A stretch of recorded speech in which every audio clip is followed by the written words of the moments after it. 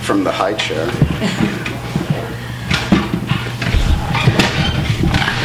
So, hello everyone. So lovely to be in LA and to be here with Jarett, who's an old friend of mine. Yes. I'm supposed to read a little bit from this book first, and then Jarett and I will talk, which we've done quite a lot. Yes. So hopefully that will work out fine. Minna, this So Much for That Winter is two novellas, Minna Needs Rehearsal Space, and a novella called Days. And actually Days was written first back in 2008 and published in 2010. And Minna Needs Rehearsal Space is from 2013. We decided to put them together in this story about women who are on the brink of invisibility. They're both very formally interesting because they're playing with the format and also playing with modern communication. The first of the stories in this book is written entirely in one-liners and headlines, an idea that we can talk about where I picked up from because it has something to do with the internet, which he knows a lot about. I saw that. And the other one, I can tell you a little bit about that when we get to it. Actually, can I stand up and read? Because that's easier. How do you... Because I will be sliding down. It's easy. I'm used to standing up. And I'll sit down when we talk. This is perfect. So I'll read from this Minna Needs Rehearsal Space first, which is only headlines. And the main character, Minna, is a composer, and she's over 40, not much over 40, and she's also a typical host species. She's the kind of person who lets other people put their teeth in her throat and then drink her blood, and it's draining her, and she's lost her voice, and she's not doing well. She has a crush on a dude called Lars, and she has a big love for Ingmar Bergman, the Swedish cinematographer, who is of course dead, but that doesn't stop her from loving him tremendously. I'll read from the beginning, and then you can hear this strange rhythm that the one-liner makes, and also because the lines are so short, I noticed when I performed with it in Denmark in the beginning that I sometimes forget to breathe between the lines, and they're stacked on top of each other. So if anyone has an oxygen mask, thank you. We'll try it out. Minna introduces herself. Minna is on Facebook. Minna isn't a day over 40. Minna is a composer. Minna can play 4 instruments. Minna has lost her rehearsal space. Minna lives in Amma. Minna spends her days in the Royal Library. Minna has to work without noise. Minna is working on a paper sonata. The paper sonata consists of tonal rows. Minna writes soundless music. Minna is a tad avant-garde. Minna has a tough time explaining the idea to people. Minna wants to have sound with the music. No, Minna just wants to have sound. Minna wants to have Lars. Minna's in love with Lars. Lars used to really like Minna. Minna doesn't dare launch the relationship app. Lars has a full beard. Lars has light-colored curls. Lars works for the paper. Lars is a network person. Lars is Lars, Minna thinks, fumbling with the duvet cover. It's morning. Lars has left again. Lars is always in a hurry to get out of bed. The bed is a snug nest. Minna's lying in it, but Lars is on his bike and gone. Lars bikes as hard as he can in the direction of City Hall Square. Lars makes the pigeons rise. Lars has deadlines. Minna has an itch on her face. Minna goes out to the bathroom to check. Lars has kissed her. Minna doesn't look like who she looked like when she made the spaghetti last night. Minna looks like someone who drank all the wine herself. Minna walks around in bare feet. The apartment is full of notes. Bach stands in the window. Brahms stands on the coffee table. The apartment's too small for a piano, but a woman should have room for a flute. A woman should have room for a flute, a triangle, and a guitar. Minna takes out the guitar. Minna plays something baroque. Minna plays as quietly as possible. The neighbor bangs on the wall with his sandals. Minna needs a rehearsal space. Minna needs security in her existence. Minna misses the volume. Minna misses a healthier alternative. Minna wants to devote herself to ecology. Minna wants to involve a kid in it. Minna wants to try to be just like the rest. Lars ought to help her, but Lars uses condoms. Lars is on his bike and gone. Lars is Lars. And I will spare you of the passage where Lars breaks up in a text message. It's not pretty. It doesn't get any prettier when he also blocks her on Facebook, unfriends her, deletes her. It's not nice. She has to go to bed for 3 days with Ingmar Bergman, and he is dead. So it is, of course, a book that she goes to bed with. And she stays there for 3 days, and then she has to get up. We all do at one point. And in the excerpt I will read, the last excerpt from Minna, in this rehearsal space, she's biking. And she's biking through Copenhagen. And in Copenhagen, everyone is biking. It's like Amsterdam and Copenhagen. These are the cities of bikes. And the one thing that Danes are really good at is biking and texting at the same time.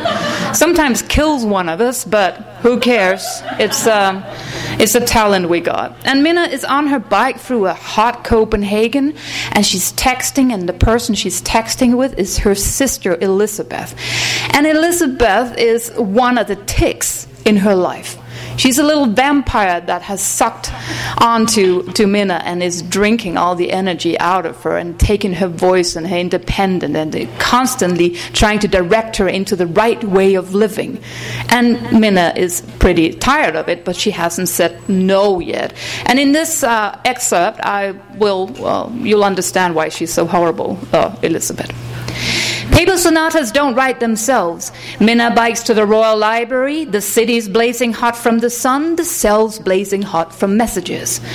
Elizabeth's after her. Elizabeth's 10 years older than Minna. Elizabeth's married to a successful optician. Elizabeth lives in a very nice neighborhood. The optician's skinny and dry. Minna understands him. The optician's a guest in his own home. Guests have it rough at Elizabeth's. Shoes have to be taken off in the hall. Shoes must never cross the threshold. The guest has to pee. The guest really has to pee. The John lies on the far side of the utility room.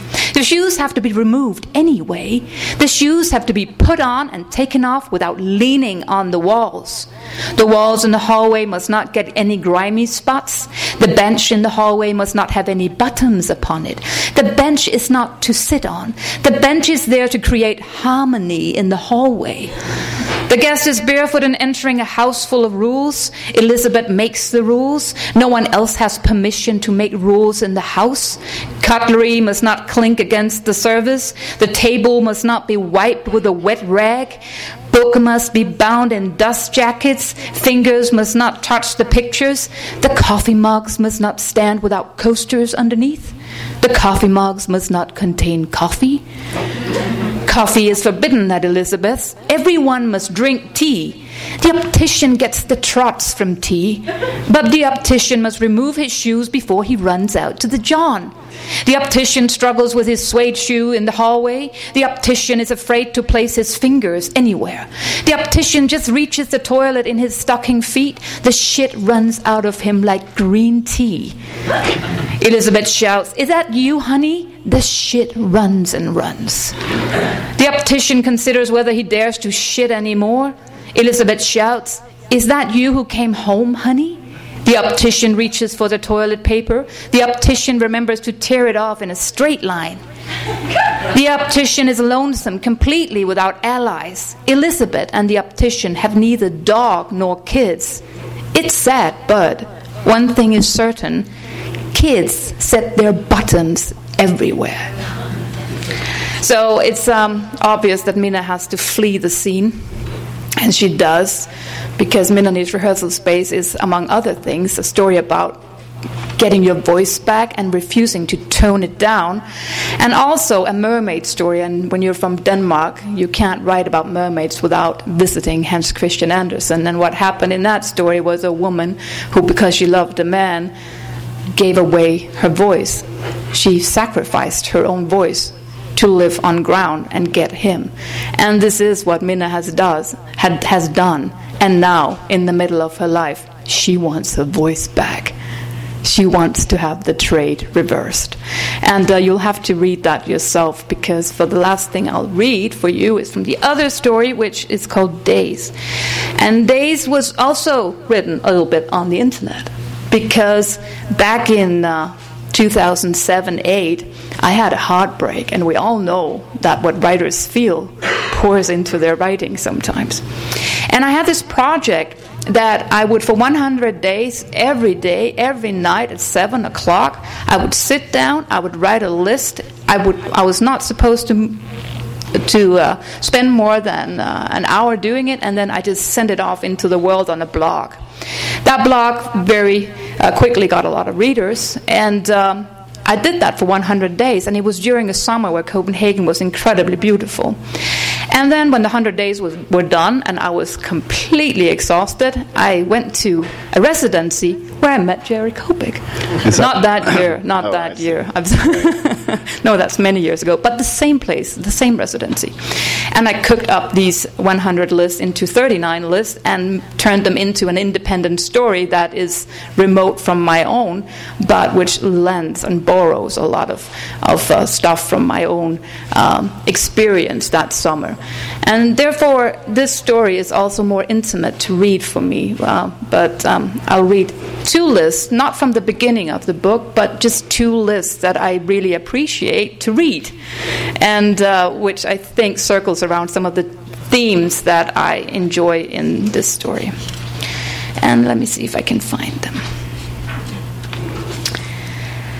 Awoke, walked barefoot across the floor, and ate a bit of bread, took a scrap of paper from the desk and wrote, "A red elephant is still an elephant" on it, and grew anxious about whether that sort of thing was good enough, felt stupid, felt wan, was myself like an elephant that lurches around and knocks things over, but an elephant among broken glass is still an elephant, just as a person who isn't up to snuff is still a person, and the Brooklyn movie theater is still a movie theater, and a grieving heart is still a heart, and a red elephant is still an elephant. Took the bike to Damhus Pond, and it was when I had to break by the bird-feeding area that I thought of my taxes and then my accountant, and then I biked home to my receipts, crunched the numbers, and this is a condition, I wrote at the bottom of a heating bill. This is a way of being, a change in the structure of existence, like the lull of rainy Sunday mornings, like trampled sneakers and slightly sour cartons of cream, and birds on the ground that eat from your hand and shit in place rather than flying. And birds ought to fly. A bird that doesn't fly is no longer a bird. Slept as if someone shook me to see if I were awake. Went to the pharmacy where the woman with globular breasts took all the headache pill variants down and explained the differences, and her breasts get bigger and bigger every time I go because she wants to tell me what camphor does to the mucous membranes, even though I'm buying earplugs. And I have to look at the inhaler even though I'm asking for Band-Aids. And I'm certain that these breasts the size of floating dry docks started out as ping pong balls before behavior made them grow. Walked home slowly, lay on the bed, and let 1 hour's sleep turn into 3, entangled in the bedspread like a swaddled babe. Woke, put my socks in the drawer, told myself the story of when I met the crown prince, again and again. Told it so many times that it got pathetic, whereupon several wounds sprung leaks. Made pasta bolognese, and went for a walk through a world that, to rub salt in my wounds, had turned itself the wrong side out and revealed all its inner beauty, all that fertility in the air, all that weeping in wait. And I'd taken the long way just to see if the elephants in Frederiksberg Gardens had lain down for the night, and the only ones left were the wood pigeons who sat in the grass. It might have been otherwise, I thought, and looked up at the door that now and then stood ajar to the world, sometimes merely so I could poke its finger in my face, and yet other times I catch a glimpse within, as of a whale rising up from the sea, with its tiny good clear eye peering at me, infinitely mild, and inquiring after its long journey from the bottom. Are you okay? Not completely, no. For all that I'd originally asked for was a cup of coffee. And now look at all this. Thanks.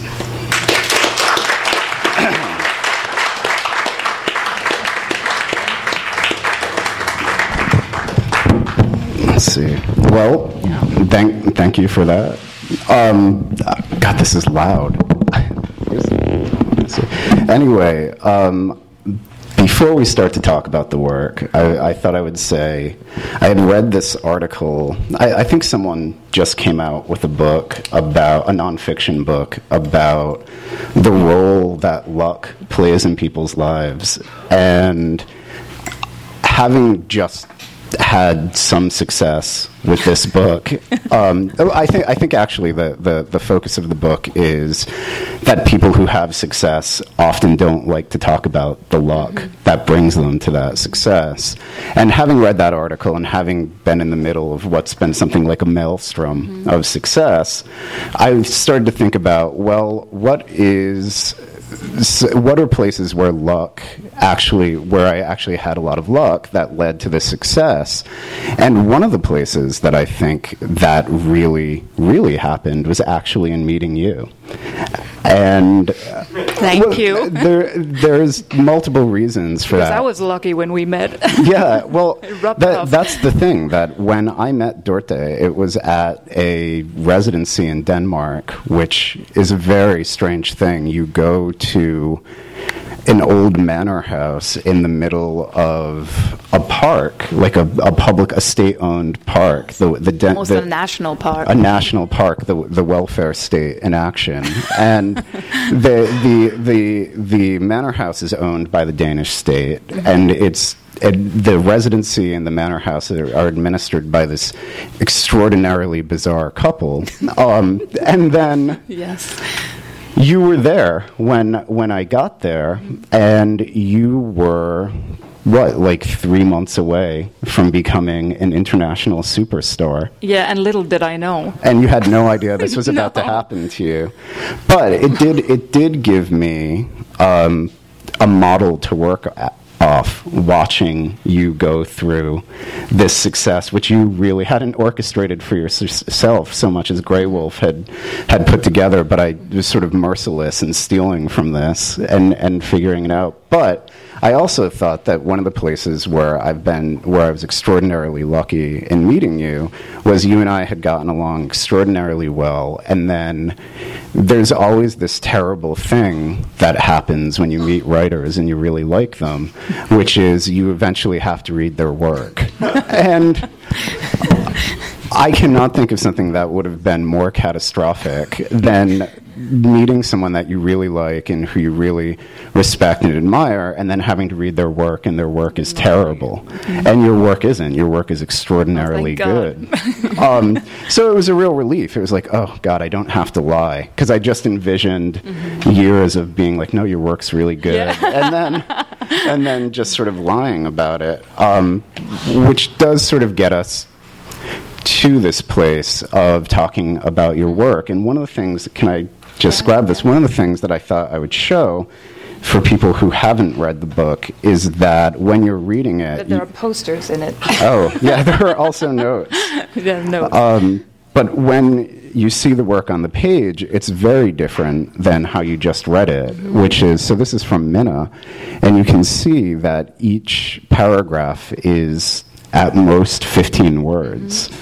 And then simultaneously, well, not simultaneously, but also with days, these are in numbered lists. And so this was done in 2007, right? Days? I wrote it in 2008, I think. 2008, Old I'm sorry. Books. But it's sort of interesting because it's very prescient of what would then become the dominant method of communication on the internet for a couple of years, which were just these idiotic lists. And then Minna in particular, and I think you can speak to this more than I can, is directly influenced by Facebook, right? Definitely, because actually Minna started out as sort of morose poems against the internet, because I thought it was so incredibly stupid that we were supposed to express ourselves in there with such short sentences.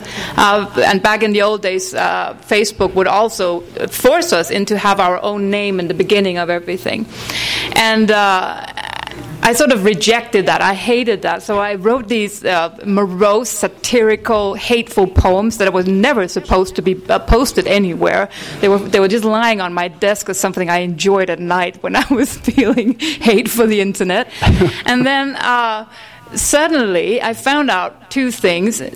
One, that this alter ego, or this character Minna, was really, really fun working with, and that I could use her for many different things, but also that it was a lovely game to play with myself. There was some sort of really, really nerdy linguistic thing going on there.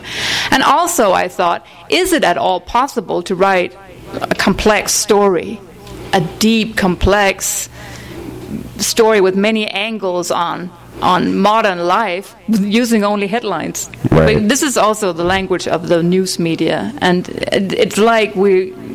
Right, and you've spoken to this idea that now everything speaks in headlines, right? That it's just coming from everything. Everywhere. And also, it's very, very fun for a writer to toy with this idea that everything should be nailed down to headlines, but if we look at politics and journalism and everything else, it's pretty scary that it should be, boiled down to one-liners all the time. So what works well in the lap of a writer is probably not so good in the White House. I'm just telling you. And so this is very much in a different tradition than the Scandinavian literature that we seem to be awash in the U.S. right now. Which is what? Names that I wouldn't dare to try to pronounce. But, there is very much two models right now. There's crime fiction, which is a very peculiar genre. The Scandinavian crime novel is like secular humanists reaffirming original sin. No, they're just perverse. Well, either or. They turned into perverse. And then there's also huge multi-volume books about the minutiae of people's lives. And those seem very popular. You mean a Karl Ove's?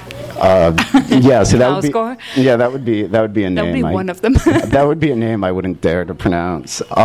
But you are writing in a very different style, and that's a tradition.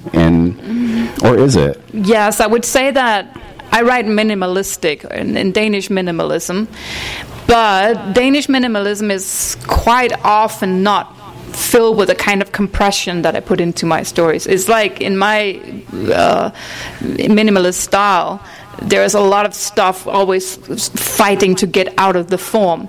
And this I took from the Swedes, because I studied Swedish literature at university, and I loved the big Swedes. I loved their existentialism and their courage to look at existence and life as it was. They're not very funny, however. I mean, you don't get a good sense of humor from staring into the dark every winter with your eyes wide open.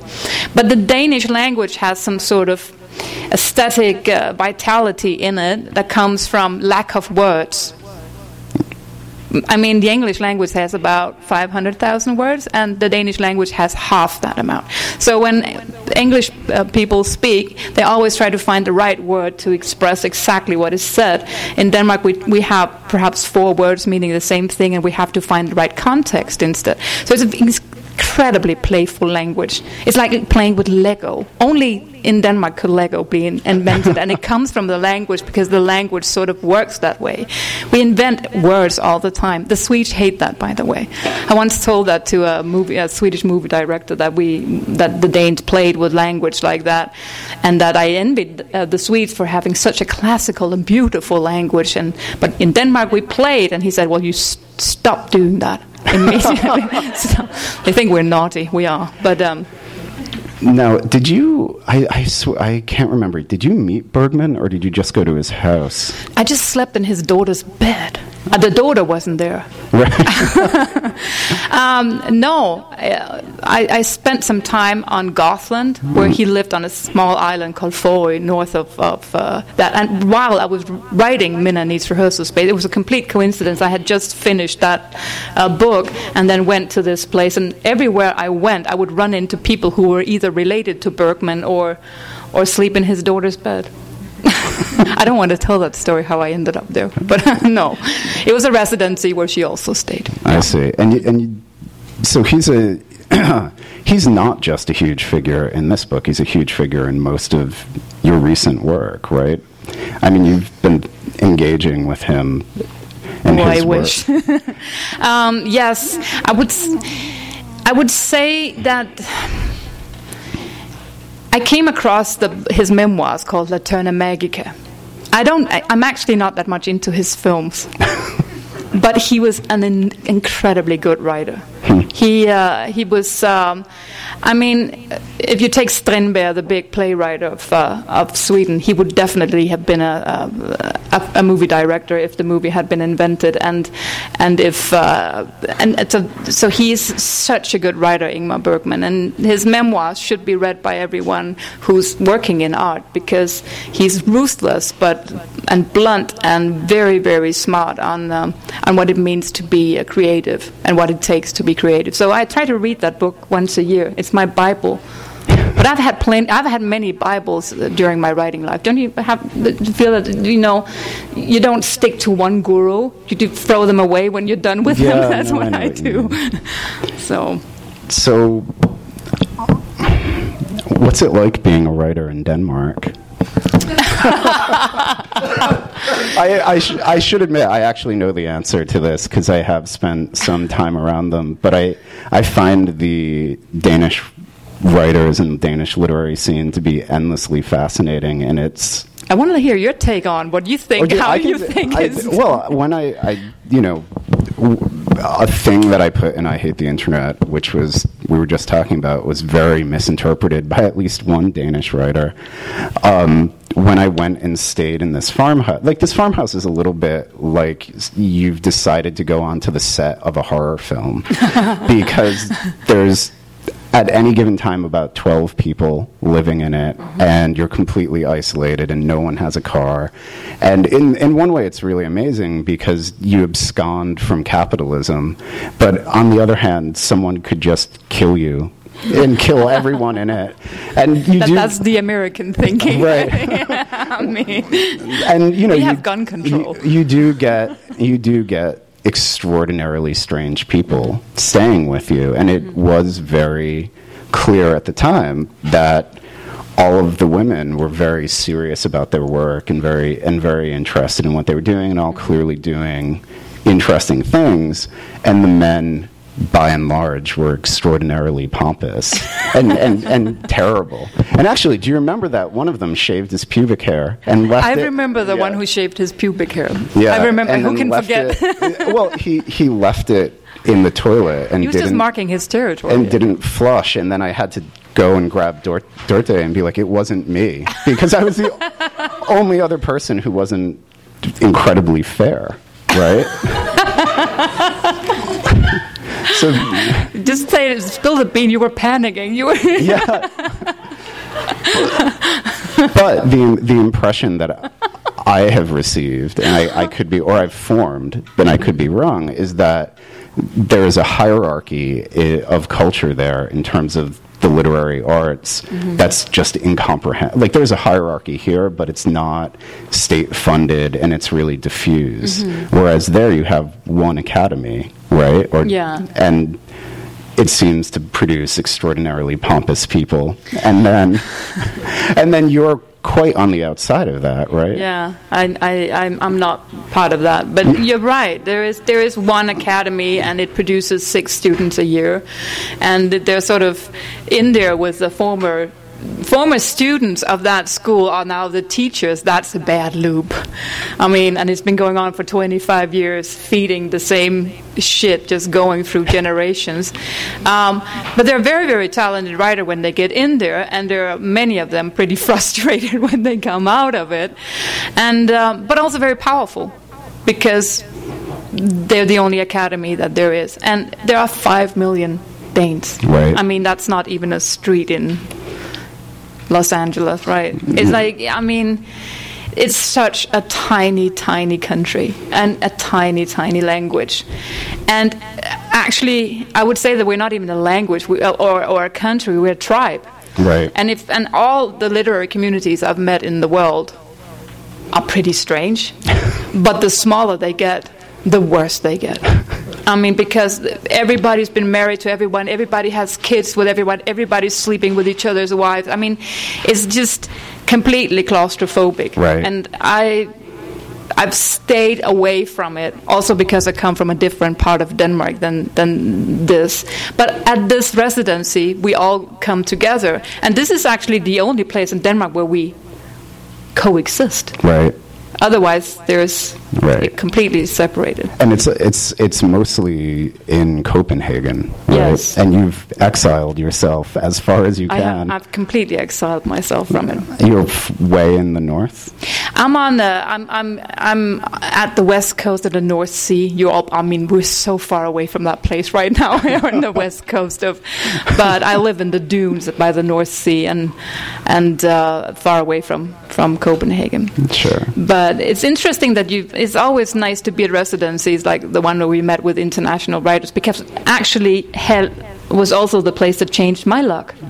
That's so there must be something in the water there. Right. I mean, we should talk about that too, because this is one of my favorite stories of any writer that I know of, let alone actually know, which is you went from being a known but not especially best-selling writer in Denmark and exploded in the 4 months into some kind of international sensation, the Dorthe North syndrome. The syndrome, which you're now suffering from. Yeah, that's true. But I mean, that is not a usual story in any way. It's a really, really weird story. And when we met, I had just gotten a story accepted by the New Yorker. And I was the first Dane ever to have a story in there. And I knew it was big. But I had to look at Jarett to understand how big it was, because I asked ridiculous questions. I had no idea how for instance, I didn't know that they were paying me. And which you laughed at an entire evening. But the whole thing about having a story in the New Yorker, which was the last thing in a long line of work I had done in America, was a pretty crazy thing. I wrote the story collection that is right here, Karate Chop, and had a translator, and we translated it one by one, and he said, should we try and have it out in America? Well, just at least send the stories to magazines, and we started doing that. And I've never had a story rejected in America. And I always thought, that's an easy country. I mean, my self-esteem was not that big. I thought, they were going to take all kinds of crap people sent them. Well, here's some more, and everything I sent, they took. And then a little bit down the line, there was an American at this residency in Denmark called Fiona Marcel, who's also a writer. And we share things when you're at these residencies. So she saw some of these stories, and then she went home to Brooklyn. And when I came home from the residency, there was a mail from a public space, the magazine in Brooklyn, and asking me for stories. And I said, yes, of course. What I didn't know was that the editor of that place is a very powerful, she's like in the center of the whole Brooklyn community, you could say. Former head of Paris Review and stuff like that. So that was what sort of, and she had been introduced to my stories from Fiona Marcel, who took them to Brooklyn and gave it to her. And and that's just a crazy wonderful story because I just started out having fun. And I actually think that's a very important thing with writing. I mean, luck is important. It's also important to find some kind of enjoyment in what you do. That's hard, right? Yeah. No, but I mean, the first 3 books I wrote were not that fun writing. But then I kind of decided that no matter how bleak and black and dark and strange I write, it has to be a fun experience working with the material, at least, no matter what happens with it. And I think that spun off. I think nothing good started to happen in my writing until I decided to actually somewhat enjoy it. I mean, and not struggle so hard to be good at it. Yeah. Yeah, I agree with that completely. I mean, I Hate the Internet is the only... Which I love, by the way. It's the only book I've done that was anything like fun. And exactly. And also, books that are fun to write are not focused on perfection. They're just focused on presence. And things that are focused on presence has an energy in it that you can get away with a lot of stuff if you work with that. Right. And this is one of the reasons why I completely adore your book, is that it has such presence, and you can tell that it's written in it completely absconds from any responsibility towards quality. So that's not true. But I mean, that was the idea behind writing it. Actually, was that anything that felt like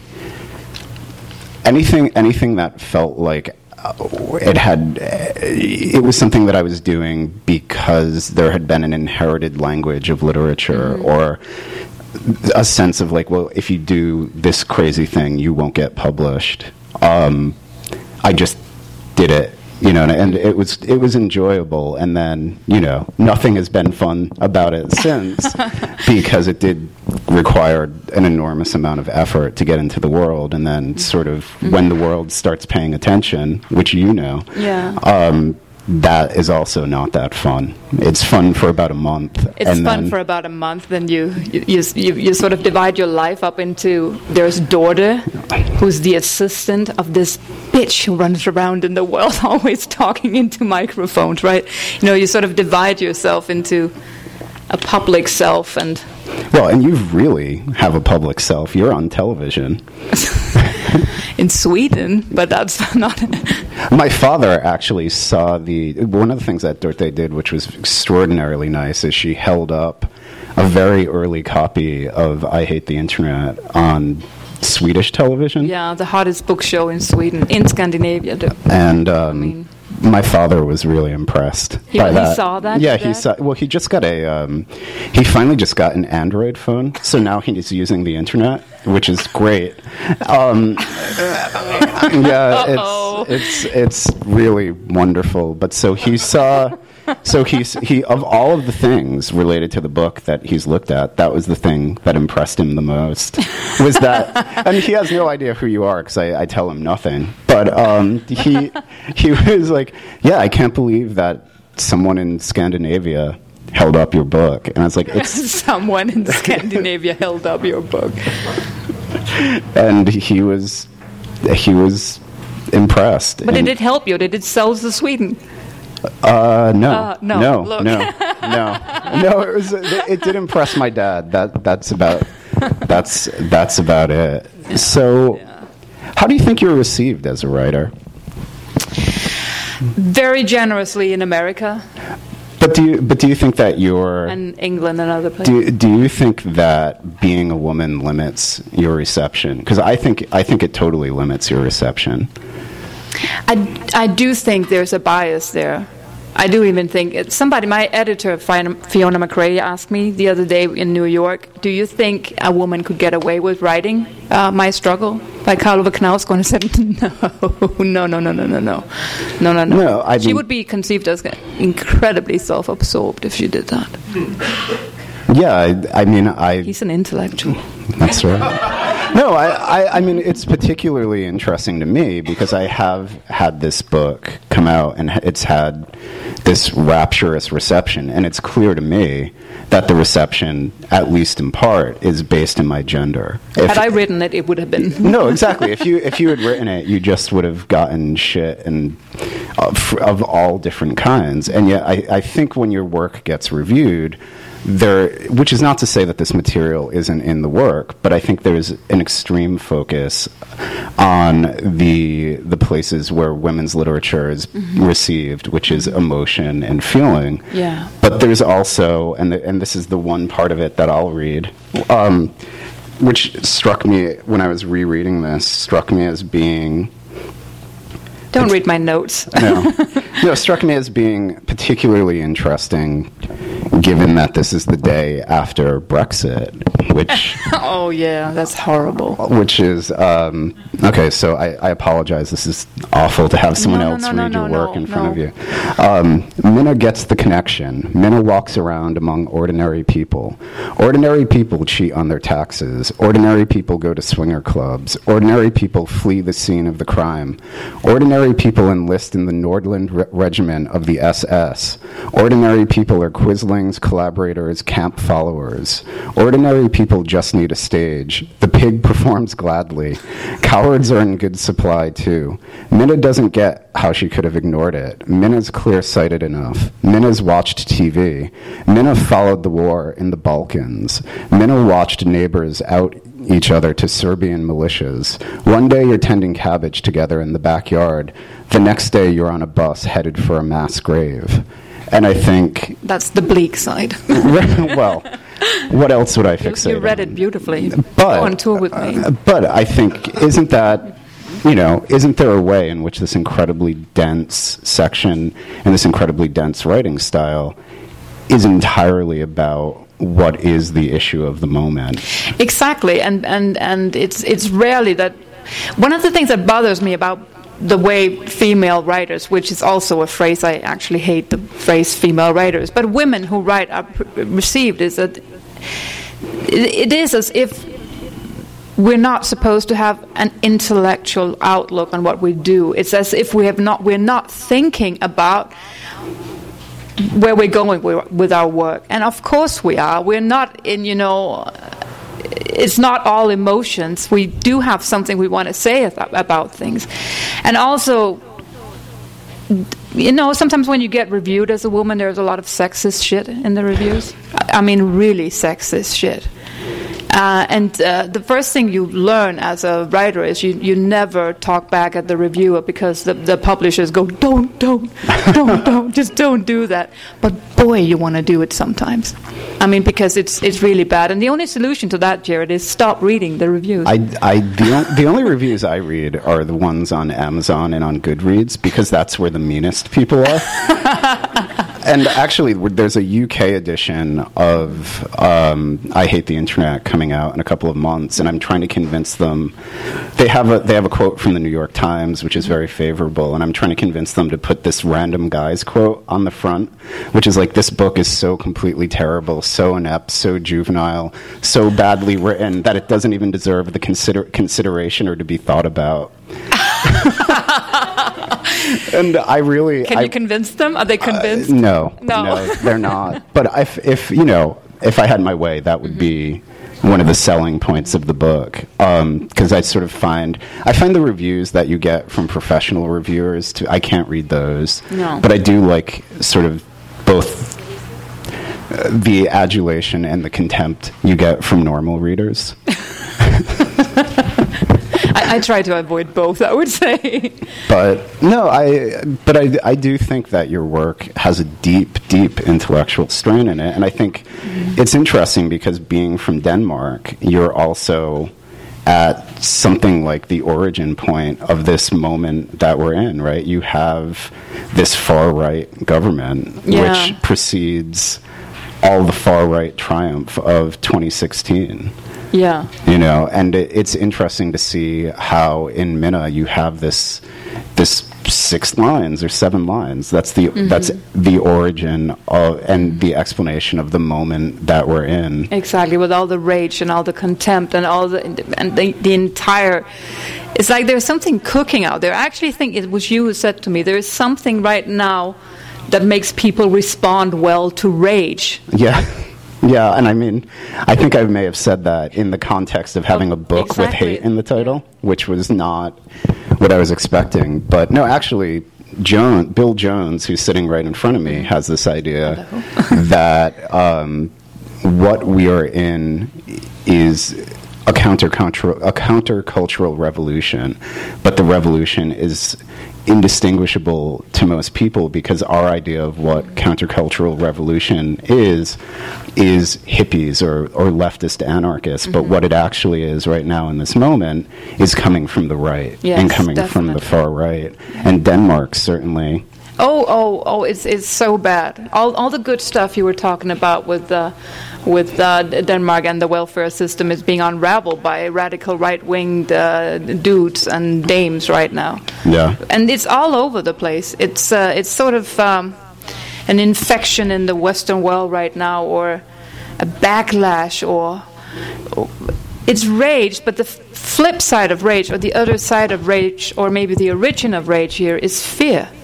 I mean, and I must say this, I've been in America for 5 days, and I'm a lot in airports, and there's a lot of television in airports. And I understand why people who sit cooped up in living rooms with their blinds down and watch this get scared, and then why they get rage. And it feels completely stupid that we're sort of cooking up our own problem here. It's like a very, very bad wheel of destruction that I don't know how we're going to stop without nuking Denmark. I mean, there was somebody who said that about, I think it was another Republican candidate who wanted really much to be president himself, who said, we got to stop Trump or else he will nuke Denmark. When we've been awake ever since. I mean, that's scary, you know. So should we open this up to audience questions? I think yes, we have. Let's do that. I think we've. Yeah, we're quite close. So does anyone have questions?